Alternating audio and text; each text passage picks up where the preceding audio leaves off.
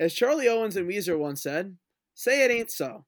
What's up, everybody? Welcome to another installment of Championship or Bust with Mac, Zach, and Josh. This is one I've been waiting for a long time. 1919. And anyone who knows a thing about baseball knows exactly what's coming right now. You know, back then, it was a bad thing when gambling was involved. Now, it's widely encouraged. So, now at least the World Series, they pretend like they don't rig it. I guess that's the only real difference. But the gamblers still matter. Championship or Bust was designed specifically for episodes like today. So, let's get right to it. Game breakdown. Go ahead. All right. Well, 1919 World Series that would live in infamy.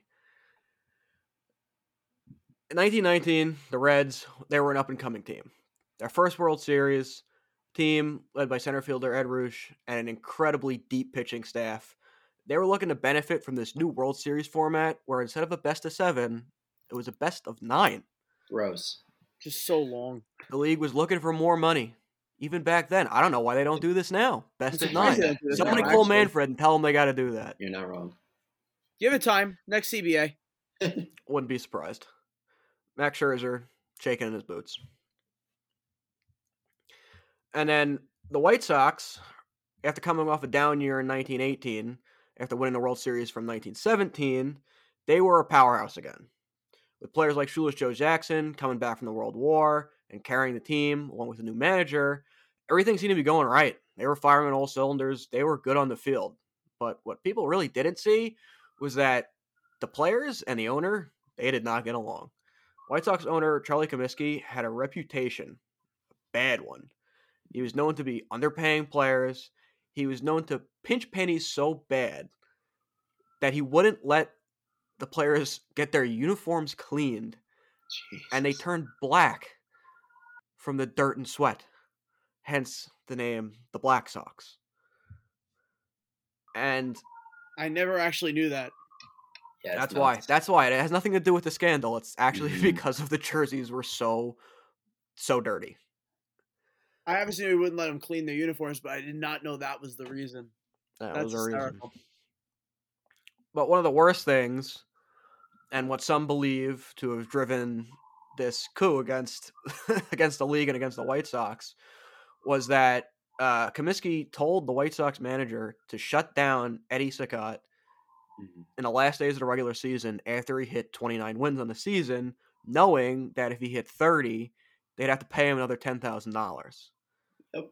And many believe that Saccott had agreed to the fix because of this, while others believe that Saccott had agreed to the fix well before that. That one kind of is up for debate. But you can kind of believe why players would get pissed off at that. Saccott and other players included. Sounds like Oakland's current owner. Mm-hmm. Then you have owners like the Yankees, where CC Sabathia threw at a guy so he didn't hit his innings limit, milestone, and the Yankees just paid him anyway. Yeah. But not everybody on the White Sox. Well, everybody on the White Sox hated the manager, but not everybody was going to go to the extremes to get back at him. The clubhouse was divided into two factions. One group was the straight-laced players. Later, they called them the Clean Sox. A group that included players like second baseman Eddie Collins, catcher Ray Schalk, and the ace of the White Sox staff, Red Faber. The two factions were known to rarely speak to each other on the field or off the field, and the only thing they really had in common was that they didn't like Comiskey. Now, getting into the details here, what is known on September 18th, 1919, White Sox first baseman Chick Gandil, the ringleader of the group, would meet with Joe Sport Sullivan at a Boston hotel. Now, Sullivan was a bookie in Boston, and he had a plan to have the White Sox throw the World Series for $80,000. And notorious New York crime boss Arnold the Brain Rothstein was the one who was backing this, and he was known to have bet $270,000 on the Reds to win the series. 3 days after this meeting, on the 21st of September, some White Sox players would meet with Gandil at his hotel room where they would talk about fixing the series. And the reports are divided on whether Joe Jackson actually went to this or not, but it's pretty well known that he was involved. And the scheme actually got a boost because Red Faber, the White Sox ace, was not for throwing this series, but he ended up getting the flu and did not play the entire series. And catcher Ray Schalk said that if he was healthy, he would have thrown the most games of the series. Obviously, he's the ace. He would have started game one and so on and so forth. And with him out and two of the three other starting pitchers in on the fix, well, that's how things go. So, days later, October 1st, the series starts. There were already some rumors among gamblers that the series was fixed, and a sudden influx of money started getting bet on the Reds, and the odds started to fall rapidly. Even people in the press box were catching word, and they were really on the lookout for things that, didn't seem right. And, well, it didn't take them long. Eddie Saccott took the mound in game one, and on the second pitch, well, he hit the leadoff batter. And most thought that this was the signal telling everybody that the fix is on, we're doing this. And it did appear that way. Saccott threw a decent game until the fourth inning, where he just gave up a bunch of hits in a row and then made a bad error. And right then and there, sports writers were like, oh, that throw he makes 9 times out of 10, that is not something he's going to miss. And that rally in that inning with that error gave the Reds the win. Game 2 saw the other pitcher who was known to be fixing the series, Lefty Williams, on the mound. While he tried to be less obvious than Saccott, throwing 3 scoreless innings, he then just walked the Reds around the bases in the fourth inning. Then went back to being unhittable. But the damage was done, and with no hitting at all whatsoever by the White Sox, Gandil, a big part of that, the Reds would take game 2. And after this game, the players were able to get themselves $10,000, even though they had asked for the $20,000 they were supposed to get and got ignored multiple times. In game 3, White Sox rookie Dickie Kerr, one of the clean Sox, would throw a gem. They gave up 3 hits and no runs. And because the players didn't get their money after game 2, well, they actually tried a little bit. Gandil himself would knock in 2 of the White Sox 3 runs. Now, game 4, Saccott taking the mound again. And again, 2 really bad, uncharacteristic errors in the same inning let the Reds score. And the White Sox bats did nothing. A quick win for the Reds. And then after this game, Sullivan would come in, give the players the $20,000 that they were owed, which was split between a couple players, importantly, Lefty Williams, who was starting game 5, and one of the other players, Felch, who would, in game 5, make a couple really bad plays in the outfield on back-to-back balls, and again, would lead to another Reds win with the White Sox bats quiet again in another shutout. Game 6 saw Dickie Kerr on the mound again, but this time didn't do so well. The Reds jumped out to a 4-0 lead, thanks to 3 White Sox errors, of course. But the White Sox would battle back, trying to make this bit of a series, and they would end up winning the game in the 10th inning off of, who else? Gandil being a hero at the plate again. That's so this guy did a really good job of covering his own ass. Yeah, that's so funny, He really right? did. He was the leader of the whole thing. Yeah. Leader of the whole thing. The hero 2 games. Anyway, game 7, Saccott on the mound again. Manager went back to his ace. I mean, I guess you kind of have to, because he didn't know. And despite throwing 2 really, really bad games, he actually threw really well. He gave up just 1 run, and the White Sox would win this game. And this scared the crap out of Sullivan and Rothstein so bad that Sullivan sent an associate to Lefty Williams before game 8 and basically said, if you don't throw this, we're going to kill you and your wife. Okay. And throw it he did. He just threw meatballs over the plate in game 8, and the Reds would take advantage. They got a bunch of base runners, and even though the White Sox pulled Williams real fast, his replacement did not do well. And the Reds would pile on 10 runs in the game, and they would win the series far and away. A lot of fans took this series for face value, but you can definitely see a lot of uncharacteristic plays. Right. The clutch hitting was not there at all whatsoever for the White Sox, and just Mhm. the amount of errors. And obviously, we've talked about it before. There were a lot more errors back in this time, but the guys making the errors and the plays on which the errors were made, there was a Were lot obvious. of things that Right. didn't quite add up going Yeah. on. Um, But I will toss this one over to Mac, who will talk more about what happens next. Sounds good. So, talk about the trial, because obviously it got to that point. So, the trial starts on June 27th, 1921. Prior to this, Eddie Seacott and Shoeless Joe Jackson actually wrote written confesses, which they later recanted. So, on July 1st, so 4 days after the trial starts, prosecution decides to announce that Sleepy Bill Burns, who was one of the former White Sox players, was under indictment for his part in the scandal.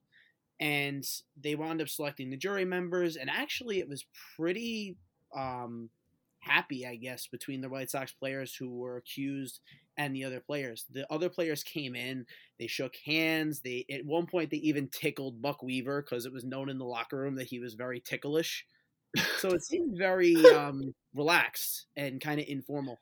Jury selection actually took a while, but on July 15th, they finally got their jurors and it started up. Some of the more notable parts, because this goes really long, so I'm just going to hit the main points. Charles Comiskey was called to the stand, and he became so agitated with all the questions that the defense was asking. He actually stood up and shook his fist at one of the defense attorneys. And the worst testimony, or I guess the most incriminating, came when Burns himself took the stand. He admitted that the White Sox intentionally fixed the series. He mentioned the involvement of some of the gamblers, and he actually testified that Eddie Seacott threatened to throw the ball clear out of the park if that was necessary to lose one of the games. So threw Seacott right under the bus. But after more evidence and stuff, the defense ultimately rested. Case went to the jury. The jury actually only deliberated for less than 3 hours, and they returned not guilty verdicts across the board for all of the accused players. That's So crazy. you may be wondering, if they were acquitted, then why'd they get banned? So baseball, this was obviously a black stain, and it was really the first black stain in sports history that was this incriminating. So before I get to that, among the counts were conspiracy to defraud. There were 9 counts that they were all acquitted for. 10 players who were not implicated, as well as the manager, were each given bonus checks by Comiskey in 1920 for, I guess, not being accused or of being part of the scandal. And that amount equaled the difference between the winners and losers share for the World Series. So Comiskey actually did right by them for not cheating, I guess. He paid them the amount that they would have made if they won. For So a guy known to pinch pennies, that's kind of Right. uncharacteristic. Yeah. right. So it was $1,500. It was equivalent to $21,900 in 2022. Wow. So as I was saying before, black scene for the sport. So the owners decided to devise a plan, which is now all over sports today. They wanted a person who could kind of oversee. So they wanted to pick Kennesaw Mountain Landis, and they ultimately did pick him. Kennesaw Mountain Landis was a federal judge. He was widely respected, had some values that don't exactly match society today. But he does have a plaque in Cooperstown despite his character issues. But the plan was he was going to head a 3-member council, basically, of people who were not connected to a team but would kind of oversee. So basically they wanted a 3-headed commissioner. Kennesaw Mountain Landis instead said, no, I want all the power. I want to be the sole commissioner. And the only way he would agree to do it was if he was granted unchecked power over the entire sport. What he says goes. So this was very controversial at the time because in times like this was never done. But Kennesaw Mountain Landis did pave the way for many other power-hungry nut jobs that are taking over sports today. Rob Manfred. Right. Roger Goodell. So this makes it another reason why the Gary scandal Bettman. entire sports world forever. And you could argue that this is a good thing or a bad thing, but for our entire lives and for the lives of our parents and grandparents, this was the way sports has become. Every sport has a commissioner. Every sport kind of has that figurehead that does all the owner's dirty work. And that's what Kennesaw Mountain Landis started. So going back to the Sox here, he banned them anyway despite their acquittal. So this was actually the first thing he did when he took over in 1921 was confirm that they're banned from baseball and created that group of ineligibility. While they were still not banned from the Hall of Fame, that took place when Pete Rose came in. They had an ineligible list, which Pete Rose ultimately joined. Then once Pete Rose came up to the Hall of Fame, the Hall of Fame board approved the idea that anyone on the ineligible list is not eligible for the Hall of Fame. So technically, you could have been eligible for the Hall of Fame and just not been voted in prior to that, despite being on the ineligible list. But this right here is a quote from Kennesaw Mountain Landis after the acquittal. Regardless of the verdict of juries, no player who throws a ball game, no player who undertakes or promises to throw a ball game, no player who sits in confidence with a bunch of crooked ball players and gamblers, where the ways and means of throwing a game are discussed and does not promptly tell his club about it, will ever play professional baseball. And that's kind of that golden rule now that's in every clubhouse. Well, So he that should paved the way look at the long term. 2017 Astros. Right. But, I mean, at least they didn't throw the game. They were trying to win. So, it's the typical Pete Rose hollow argument. Yeah. But, I mean, we'll talk more about it when we debate. But I also wanted to point out, though, the last part of this. So, the typical Black Sox are known as the 8 men out. They were actually not the only ones banned. So, there was another guy named Hal Chase. There was actually a couple guys who were banned, but the notable one was Hal Chase. He was banned, but he was unofficially blackballed starting in 1919, actually, for throwing games that were not related to the World Series. He had a history of it. So he apparently was the middleman between Chick Gandil and the gamblers. It was never totally confirmed, but that was his reason for being formally banned. It was an excuse to kind of formalize banning him, and it barred him from both the majors and the minors as well. So that's really how the trial went. They were acquitted. It was actually pretty low key in the beginning, and the players seemed like it was more of a positive, upbeat mood. Yeah. And then it kind of got dramatized in the movies with the "Say It Ain't So, Joe," the classic quote, and all that. Mm-hmm. But that's pretty much how the trial went. Just wanted to bring up one quick story. Back when the World Series was happening, Josh mentioned the catcher Schalk. After Game 1, he was very confused and thought his signs were being either misinterpreted or ignored by Cicotte. And then, especially after Game 2, Lefty Williams pitched, he knew something was up. So he told the manager, Kid Gleason, who then told Comiskey, who then told both the NL and AL presidents at the time. And they both just dismissed the fix as nonsense. Like, no big deal. Don't worry about it. You know what that kind of reminds me of? What? The 1990s with steroids. Hey guys, Mark McGwire did Andro. Are you kidding me? We can't talk about this. You're making too much money. But now that he's retired, we can throw him under the bus. Just a funny story. Imagine you're that catcher. It's just funny. You're just like, what? Are my signs getting mixed up? One's fastball. It's like, honestly, a little off topic, but Ray Schalk, man, like he's not he's in the Hall of Fame. He almost definitely shouldn't be. But looking at some of these pitches that they threw in those time periods, and he was actually the first person to ever back up throws to first base. He had to catch a lot of different types of pitches. And true. Throwing in the cheating and the crookedness, and that he kind of remained the stagnant, and he was the good guy in the scandal. I can definitely see why people were quick to vote him in. Just imagine having to catch Cicotte, like even when he wasn't cheating, like the guy was a knuckleballer who also threw spitballs. Like that must not be fun to catch. No. Yeah. But he still sits in the basement, unfortunately. But he does have a lot of contributions to the game. I will definitely say that. He's known as a star defensive catcher.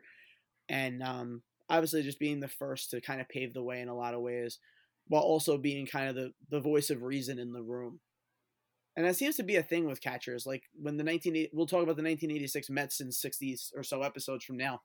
But Gary Carter was kind of the one clean, nerdy guy amongst a bunch of coke addicts. So it's something about catchers with the heads on their shoulders. Just kind of an interesting thought. Yeah, well, you know what? Also, after the series, we can also, congratulate Lefty Williams as being one of two pitchers to ever lose 3 World Series games in one World Series.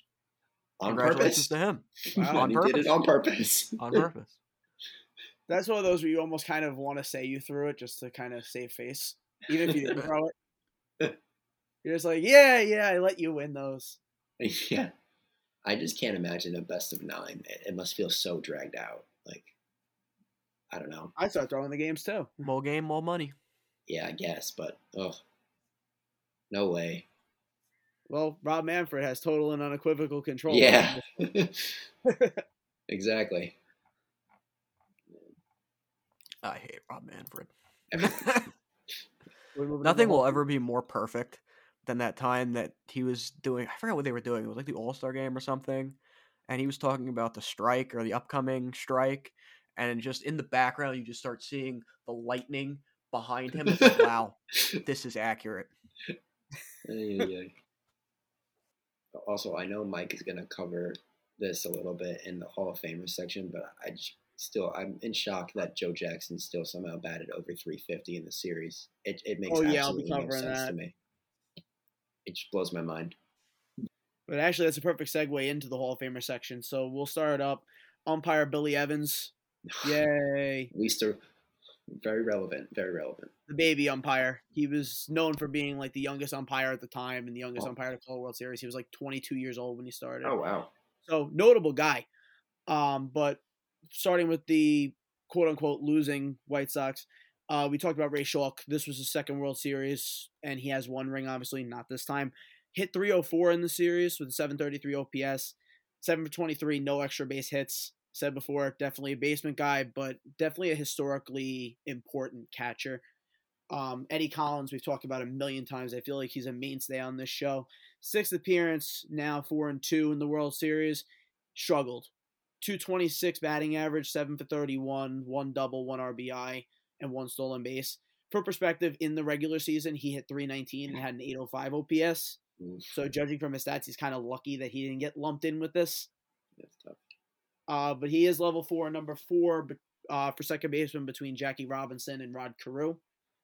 Red Faber, who's another one of the Clean Sox, he didn't play in the World Series, but he had a really rough regular season. 11-9, a 3.83 ERA. So to put it in perspective for Arrow, it was an 84 ERA plus. This would have been his second World Series appearance. He's one of my last pitchers ranked in level 1. I have him ranked between Early Wynn and Jim Cott. Moving on to the non-Hall of Famers that we obviously have talked about a lot here so far, but just wanted to give you the stats to kind of give it all broken down.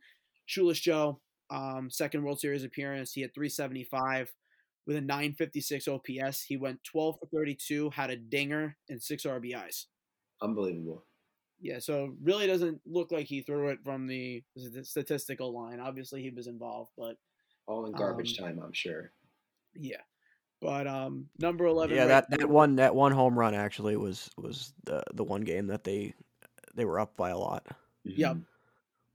But number 11 in right field, I have him level 2, below Guerrero and above Kaline. And we've both said, and I think it's important to say here, we've all said that we would vote for Shoeless Joe and we would vote for Pete Rose. We've said that before. I think that I agree more with the people who are against Joe Jackson than I am with the people who are against Barry Bonds. And what? Interesting. I think that's the cardinal sin in baseball, and I think especially now with everything that's going on, I'd still vote for Shoeless Joe, but I understand that viewpoint a lot more. I get the steroid stance, but like I'll never say that someone's wrong for saying they shouldn't be in. I personally think they should, but I get it when it comes to Shoeless Joe and Pete Rose. But nowadays with gambling being so prevalent, that's way too important to damage the integrity of the game in that regard. I think it's one thing to try to cheat, to try to help your team win and to try to get a competitive edge. I think that's just human nature, and that does happen. But to outright try to lose the game, I think just distorts the whole product in general. So I'm not against them being out. I would personally vote for them, but I understand the viewpoint. Continuing on with Eddie Seacott, second appearance. He's now 1-1 in the World Series. He, as Josh said, went 1-2, 2.91 ERA. So the ERA actually wasn't terrible. Remember, this was the dead ball era, though. He had a 7-5 strikeout to walk ratio. As we've discussed in the past, he's not on the Hall of Fame list, but I think he's the guy who definitely could have been if, history went a different way. For the winning Reds, we actually only have one Hall of Famer, and Josh mentioned him. It's his first and only appearance, so welcome to the podcast, Ed Roush. He was a center fielder who played primarily with the Reds, but also played with the Giants and another team or two. He won 2 batting titles, had a career 323 batting average, and an 815 OPS. Obviously, like everyone else in that era, he was not much of a power bat. He had 68 career home runs, 981 career RBIs, 2,376 hits in 1967 games. Again, 323 hitter. So kind of the type of guy Zach likes. Yay. An old school Michael Brantley, if you will.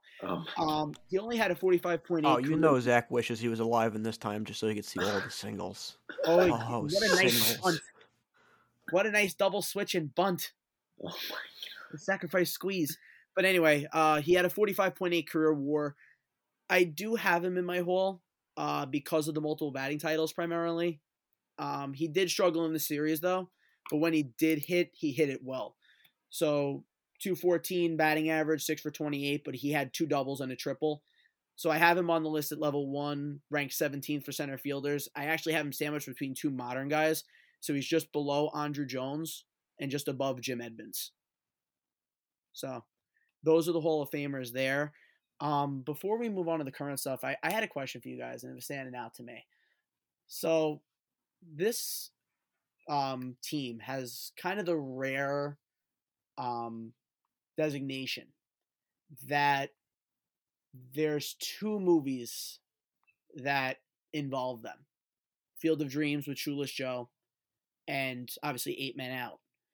Is there any team in your mind in sports history that's anywhere near as culturally relevant in a way that stood the test of time that the Chicago Black Sox did? I didn't prep you guys on this, so I know that.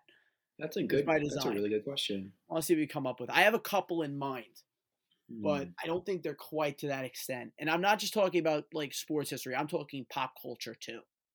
Right. Like Say It Ain't So Joe is a classic quote that still goes on. I mean, off the top of my head, the Dodger teams with Jackie Robinson, I know they made a few movies about that. I'm sure. Them Bums, for sure. Yeah. And the one with, what's his Chadwick Boseman, 42, right? Or 42. Yeah, 42. Yeah. That one immediately came to my head. I'm trying to think. This is a good question, though, like off the top. I probably should have prepped you guys on it, so I apologize. But I just wanted to see if there was any like natural improv thoughts.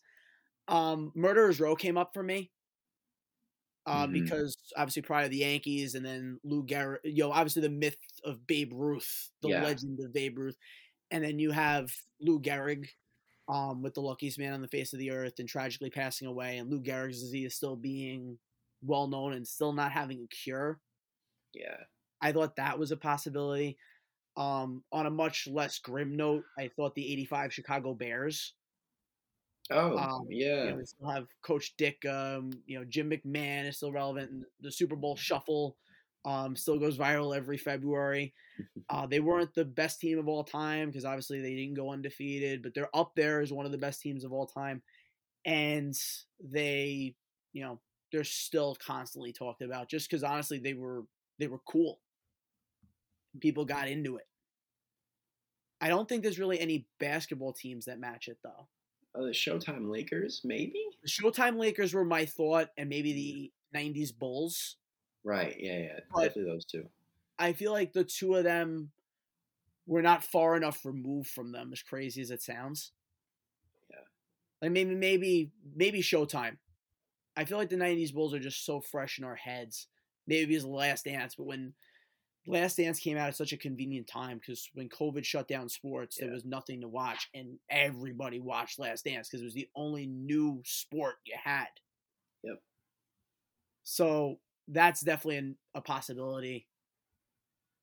The Bad Boy Pistons probably aren't quite there. The 2000 Lakers probably aren't quite there because they weren't together long enough. I think Showtime's probably the best example. You're right. Yeah. It's not a pro team, but with the with the 1980 Miracle I knew you on were Ice gonna team say that. count. I was gonna turn it over to you for that one, but yeah, for sure. I'm talking Yeah. any sports team in general. Like Then any yes, really, that would be my response. That would be my response. I figured. No shock here. But I still think out of all of them, if we're comparing them, I still think the Black Sox are more culturally relevant. And out of all the teams we're listing, besides, I mean, I guess Murderers Row, Right. all of them are much, much more modern when they took place. Yeah. I don't know. I don't know. I think Miracle on Ice is pretty relevant. They didn't let players go to the Olympics last year, and we kind of still don't like Russia. I'm aware, but it's only been 30 years, 40 years. This is true. It was 1980, right? 40 years, yes. So 44 years in. 44 years, yes. Yeah. So, I mean, we'll see how that's the same case in 40 years. But the fact that I think it's just so interesting, the fact that this team was really the first team that's still culturally relevant in the year 2024. That's a good point. I'm still trying to think of teams. I mean, you wonder how important the Astros will be, but it seems like it's already died down because of the way baseball handled it, and that was on purpose. And I think maybe the 72 Dolphins, but I lean more toward the 85 Bears. Yeah. Just because, honestly, they're the cool factor. I think the answer here is Miracle would compete. I think the Murderers Row competes. Yeah, maybe Lakers. And Bums. Yeah. I think those would be the three. No, you're right. But just thought it'd be an interesting idea. Yeah. And I know you said this before. It's just so funny that the way gambling has come back into sports now as this thing that's accepted and like supported. It's just so interesting. I think it's dangerous. It is. And I'm not gonna lie, I'm taking part in it, but I think it's dangerous. Yeah. Because these games, and not even so much for baseball, but sports in general, are just so easy to manipulate if the wrong person's involved. The NBA did have a scandal like this with Tim Donaghy. Oh, where yes. an official was involved with gamblers, and he spent time in jail. I don't know if he's still in jail now, but it's a problem. And like football had several guys who got suspended for not betting on football. Calvin Ridley was the only one who got suspended for betting on football, but a bunch of guys were suspended for gambling while at practice on other sports. You're telling me that if they're willing to do that, you're really telling me they're not betting on football on the side? Right. There's a lot of possible problems. And football is very easy to rig if you really wanted to. Any play has a penalty on it. You could call whatever you want. Like it's not really a good idea. I'm a hypocrite because I gamble all the time, but it's not a good idea when you really think about it. No, I get it. It's definitely odd, like watching ESPN now, and they have like a parlay segment where they have actual analysts like go on and talk about gambling, like over unders and stuff. It just comes across as weird to me. Meanwhile, Pete Rose is still sitting in jail. Metaphorical jail. Yeah, metaphorical jail, but yes. It's absurd. It's very strange. But no, I do think that it's a problem because, you end up having people who are going to compromise the product. And no matter what you do to police it, you're not ultimately going to be able to solve all the problems. Yeah. Because they may not be betting on their own, but they might tell their cousin or their friend, hey, like, I'm feeling kind of good tonight. Wink, wink. Or, hey, my leg's kind of tweaking. Wink, wink. I can feel it in my bones. Wink, wink. Right. I just might not be able to compete with Devontae Adams tonight, one-on-one. My knee's bothering me. It is weird. I don't think the media should be supporting it as much as they do. Like ESPN should not be putting their name next to DraftKings or FanDuel. It's a weird combo. But why shouldn't they when MLB, NFL, NBA, and NHL are doing it? The only problem I have is that they don't allow players to bet on other sports. I find that incredibly hypocritical. Well, speaking for football, they do allow them, I believe, to bet on other sports. They just don't allow them to do it while at the team facility. Which I can get behind. That I get. Yeah. I I agree mean, with you. I'm particularly referring to the Shane Pinto Okay. suspension, Mm. where he wasn't even the one betting; he was giving money to somebody else to bet for him on something that was not hockey, and he ended up getting banned. Or not banned; he got suspended 41 games for gambling because of it, That's crazy.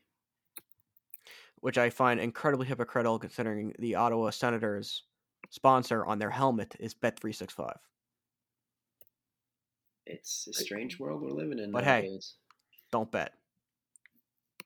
But yeah, I Ridley find got that suspended for a year for betting on NBA and NFL games. But he was betting on his own games. He deposited $1,500 when he was making millions, and his response when asked was, "I just effed up." Period. I made a super mistake. I respect his At least honesty. he owned it. He You know, owned it. Pete Rose didn't own it for a while, and that's honestly probably part of the reason why he's not treated as well by baseball. Ridley owned up quick. I still don't know if he should have only gotten a year suspension. Want to get into the current stuff real fast? Yeah, I'll do it. We can start with everyone's favorite new signing and head case, Marcus Stroman, Long Island native.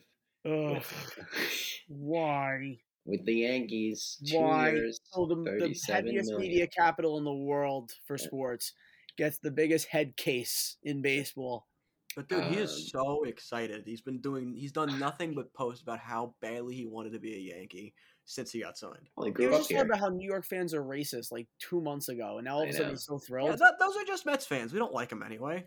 Fair, but I just think it's a matter. Like the second he gets booed, he's gonna cry, He's gonna cry on And Twitter. he will. and he will get booed, and he will He cry. will. That's just how it is. Welcome to New York. Like I just don't like for a guy who's been exposed as that thin-skinned. I think it's a horrible idea. Yep.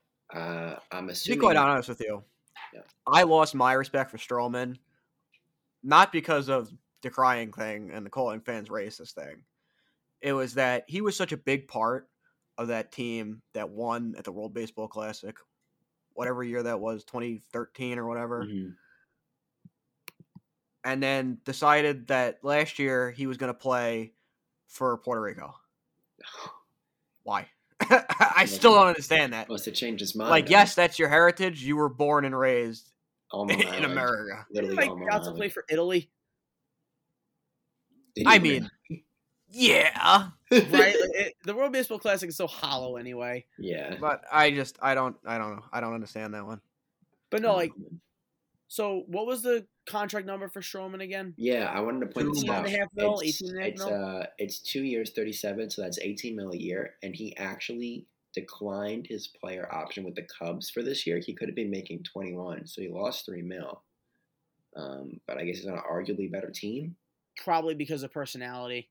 Yeah, because of. But he his, also you know, struggled in the second half of the year. Like I'm looking at this right now. Seth Lugo got a 3-year, $45 million contract with the Royals, right? So Oh my I threw a God. Stathead comp in. Shout out to Stathead. Great work that they do.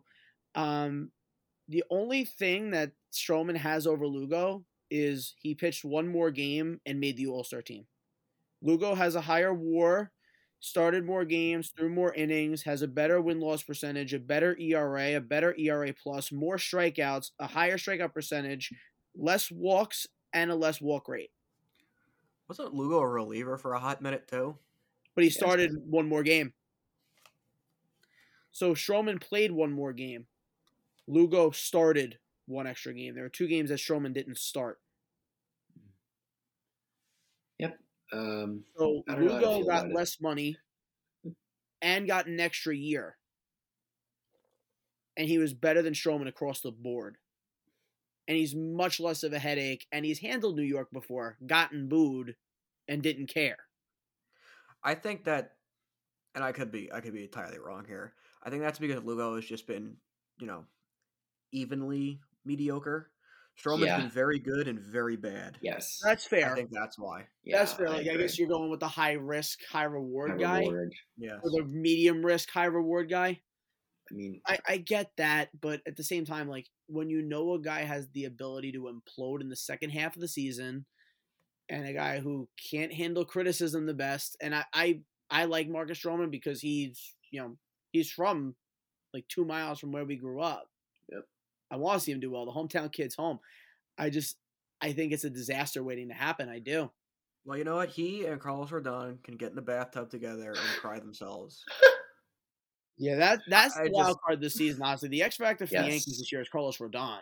right. You know what? I That's funny. It's funny you say that because that's literally what Cashman said like 3 days ago yeah. about how Rodon is going to be great and he's the X factor. No, I'm not And if saying he's X good, factor we're in going to terms be of good. necessarily being great. I'm saying our season is going to depend on how he does. Correct. Oh, I know Good you or didn't say bad. that, but that's what Yeah, Cashman said. no, 100% correct. Oh, I'm 'Cause sure. if Rodon turns out to be your number 2, which you thought he was, then Stroman is your number 3 or number 4, Cortez depending on is how 4. Cortez does. So it's a And then decent good deal for a number old 3. Clark Schmidt, number 5. Yeah, for a number That's a 3 loss starter. every 5 days. Congratulations. If we win 60%, who cares? Yeah, but then so I thought about this. This probably means we're out on Snell. I know we offered him what was it, 150 mil? And 155 no. years. Yeah. Oh, you guys didn't already hear? Blake Snell's a Dodger. Funny. By I'll the kill time this is myself. out, he's going to be a Dodger. I'm gonna kill myself. Don't worry. That's unbelievable. I don't know. It's not a terrible deal for a number 3/4 starter. It could be worse. They're not spending too much money, so I think knowing that the Yankees were in on Montas and seeing that Montas is making Yeah. 14 and Stroman's making 18, I'll take Stroman at 18. no, I agree. Yeah. Definitely. All right. Any last thoughts on him? No, I it's hope the guy pretty does good. well. Me I too. don't know what to expect, but I really hope he does well. I hope I'm wrong. He will be Yeah. loved. He will be loved if he pitches well. Absolutely. He will be I'm one of the rooting most for loved him. players on the roster, Yeah. but he will also be hated if he does not show up. I'm leaning toward the latter, but I am rooting for him to succeed. Obviously, he's on my team. I root for the front of the jersey, and I hope that he proves himself. All right. All right, Mikey, time to bring out the plaque. Everyone's favorite singles hitter retired. Mr. Hooray. Michael Brantley, career 298 hitter, just my type of guy. Zaki's Definitely favorite not player. Hall of Fame worthy. Definitely not. Let's not start that. Well, I already made a Hall of Fame plaque for him. Yeah, you guys no, want go to ahead hear and how read it. goes? Yeah, absolutely. Go I ahead. need to hear this. They've been waiting for this plaque for a while. So it's Michael Charles Brantley Jr., Cleveland, AL, 2009 to 2018. He's reading it just like Manfred. Houston, AL, 2019 to 2023. A professional hitter who hit 300 or higher in 7 seasons. Finished Yay. among the top 10 American League batters in 6 different seasons. Completed a 15 postseason game hitting streak, the highest in Astros history and 5th highest in Major League history. Played in 2 World Series, organized a players-only meeting while injured in the 2022 World Series, led the Astros to winning the next 3 games and achieving immortality. Received 5 All-Star honors and won the 2014 Silver Slugger. You missed Trash Can Banger. Well, it wasn't confirmed in 2019. Uh-huh. Welcome to the Hall of Fame, Michael Brantley. I think it's an airtight case, guys. I don't know what you're talking about. Yeah. Are you me? I agree. I mean, yeah, Are you cosplaying as me right now? 100%. What's happening? Yeah, I am. Definitely. You definitely got a better shot than Bill White. He's modern day Ed Roush. Sherm will never let me live that one down. Oh my god. He shouldn't. No, I mean, Brantley was a good player, dude. He was a good player, but his name is tainted because of the Astros. I'm sorry. Marcus Breton Hecht. Oh. Oh my god, yeah. No shot in the hall. Just my type of guy. Former Cy Young winner Robbie Ray traded to Giants for Mitch Haniger, and Mike's favorite right-hander Anthony DeScalfini going back to Seattle. Good for the Giants. They got a pitcher. Fantasy team guru. I think this is actually an interesting move here. Ray's got, this is not like a 1-year deal or a 2-year deal. He's got multiple years left on this contract, and the Giants, they couldn't find a guy in free agency, so they went and they traded for a guy. And I don't think they really gave up that much. I mean, Scalfini's been around a long time. The guy's okay. He's a 4 starter, maybe a 5. I mean, Haniger's a good player, but I don't know. You just signed the best guy out of Korea. Do you really need do you need him anymore? Probably not. I think it's a good move for the Giants. It is. And not a They bad got move for number Seattle either. Yeah, I think it's for the a good move Giants, for it's a both good move. sides. Yeah, they got a number 1 guy now. He's been around. Obviously, though, right? Robbie Ray is Ray? a bit of a coin flip because of his injury, but he was Cy Young his last That's true. healthy season. He's been a consistent pitcher for a long time. Only really had the one great season. But definitely another kind of guy like Stroman where, you have a moderate risk and a high reward. So I don't know. I think he's a little more than moderate risk coming off of Tommy John, but yeah. Yeah. Not bad. All right. Everyone's favorite team owner, Daddy Steve Cohen, signed Sean Manaea with the Mets for 2 years. Daddy got a star. Moneybags. He finally got a star. They missed on Yamamoto, so they swung with Manaea, hit the home run. Home run, Sean Manaea. 2 years, 28. Is this all the Mets have this year? I think so. I don't think that's a bad deal. I mean, he's not, he ain't what he was, but He's all right. He's still effective. He's fine. Yeah, but it's Cohen. He's trying to push it. This is the best he's got. I mean, like Severino. He's waiting Don't for forget. next year anyway, so maybe this is a placeholder. Yeah, don't forget Severino. That's what they said last year when they were trying to sign Ohtani, and they said, "Oh, we're waiting until next year because we're gonna get Ohtani." Right. That's literally what he said. Who's up next year that he can go for? Good question. Juan Soto. Oh, touchy subject. No, I'm Let's Yeah. move on. Yeah, Do you know how many posts I saw when the Yankees got Soto? That was Mets fans going, "Oh, thanks for keeping him warm for us. We're gonna take him next year. Don't you worry." Shut up. So many. Shut up. Wonderful. Gross. That's all I had, Sherman. I know you want to bring up a few. I got one more. I got one more baseball one for you. And that is Teoscar Hernandez Yep. signing with LA. Yep. Okay. This is huge. There we go. This is a huge move for them, under the radar, because Hernandez, low key, is the best right-handed hitter of lefties in the last 4 seasons of baseball. Is he So really? they needed a guy to hit lefties. So what did they do? They went and got the best one. Oh my god. Classic Dodgers move. Ohtani, Yamamoto, Glasnow, Hernandez, and Unbelievable. Snell. What an offseason for the Dodgers. Stop. Can't be floating around these rumors about Snell. Why not? John Morosi can. Ugh. Blake Snell is on a plane to Los Angeles. Yeah, Dodgers just frustrate me. I hope they lose this year. We know. I really hope they do, but I do think they will. I'm honestly, as crazy as I'm not worried about them. I mean, they always choke. Just put Kershaw in. It's fine. Not even that. Like, the big pitching lineups never really win. Ever. It's a good historically. Like, the Phillies had that one year where they had Lee, Halladay, Hamels, and they didn't win. Yep. And then the 90s Braves won one title in 15 years. Yeah. I'm trying to think of like other big starting rotations. The Mets from a couple The years Mets, ago, they like got to the World Series, 2015. they didn't deliver. Absolutely I'm right. trying to think of like big pitching rotations that won the World Series who 1 to 5 were loaded. It's few and far between. Anyway, I got 2 hockey ones for you. Oh boy. The first one is Nylander signing an 8-year, $11.5 million per year extension with a full no movement clause and backloaded with all of signing bonuses, so that is virtually buyout proof. I would just like to say that the Toronto Maple Leafs are the dumbest franchise in all of sports. I just want to ask, where are they getting this money from? That's what literally everybody is asking. I- And you ask these Toronto fans, they are so delusional. It's like it's not even funny anymore. Like it's honestly just sad at this point. I mean, they really think that the cap is going to go up this exponential amount, which the league's already proven they're not doing, and it's moving very slowly up. It's moving up, but not that fast. And they think that Tavares, who's going to be coming off of his whatever ridiculous $11 million contract, is just magically going to take a deal at league minimum to continue to play for the team. He's not and taking a pay cut. also produce at the same time. Yeah. Because he wore pajamas with their logo on. Because he wore Right. pajamas that one time. It is Unbelievable. absolutely hilarious. And don't get me wrong, Nylander deserved every single cent of that contract.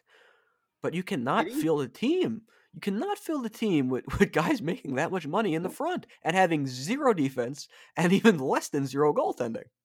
How much are they paying Morgan Riley? He's not making that much. Oh, okay. And honestly, he's not playing like he deserves to make Yeah, that much. I know. But that just fits right in with the rest of the defense. They can't do anything. And I think the biggest piece of news, honestly, in sports, is Cutter Gauthier refusing to play for the Philadelphia Flyers and getting traded to the Ducks for Jamie Drysdale and a second-round pick. This is honestly wild. Wild.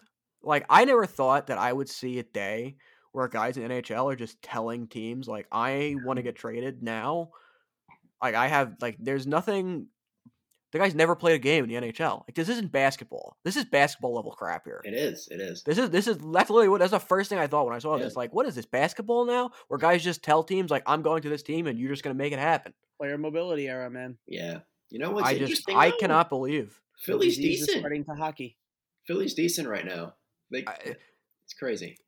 See, the thing with Philly is that they're in the class Tortorella stage, where Tortorella will carry the team for 3 years. He's going to beat the crap out of all of his players, and he's going to just drive them into the dirt. And then 3 years from now, they're going to be hot garbage again because it wears off. And it happened time and time again with Tortorella. It always happens. Time and time again.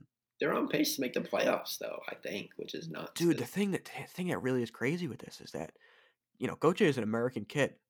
The Flyers have some of the biggest and best names in American hockey in their hockey ops. And the guy's like, I just don't want to talk to him. Like, Jesus Christ, show some respect for your elders. The real messed up thing, though, is what has this guy done? Nothing. He won a World Juniors. So it's not even like, has he even played in the NHL yet? No. He's a draft pick. So he played in the World Juniors and they won a gold, and he did very well for the team. Yes. This is less basketball and more Eli Manning football. Oh right. Yeah. When he refused to play for the Chargers and forced to trade the Giants, because before he even started, like I can almost understand this if it was like Connor McDavid or someone who's riding on a bad team. Mm-hmm. And there's plenty of examples I'm sure that we can run through. Maybe Connor Bedard in 2 years from now, or Tage Thompson. Tage, yeah. Sorry, but no, you're right. You get my point here. Like those guys at least did something. To have the audacity to do it before you even start your career is it's concerning for. I'm telling you, the messed up thing is like he didn't even demand the trade. He just had his agent tell them that we're not talking to you. Unbelievable. Don't reach out to him. Don't talk to him. He's not playing here. They probably should have known that before picking him and acted accordingly. Well, the thing is that he told them before they picked him that he'd love to be a Flyer. And then he became a Flyer and decided he didn't want to be one anymore. Did you see the stuff that Kevin Hayes might have influenced him? I don't know if you saw any of that. Yes, because some reporter decided they needed a quick buck and a couple of extra clicks and made up some random crap about Kevin Hayes influencing him because Kevin Hayes is American. That guy should be fired. That guy should be pushed out a window. That's terrible reporting, and you're hurting a man's livelihood. People were saying death threats to Kevin Hayes. That's awful. Yeah. That guy should be absolutely ashamed of himself for reporting such random crap like that for a click. Disgusting. That's how the media is now. Disgusting. It's not about being right. It's about being first. Disgusting. And it's not about morals. It's about being first.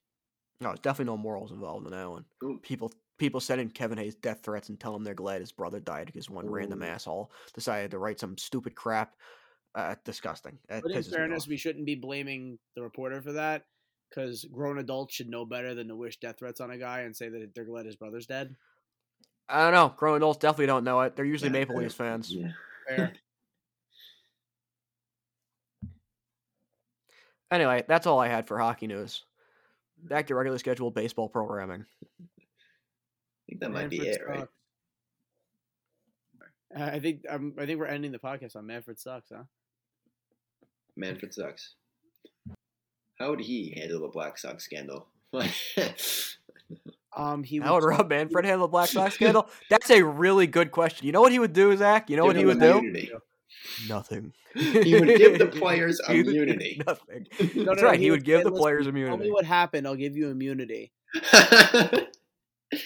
Dude, he would call him he would call him into his office. They'd sit down.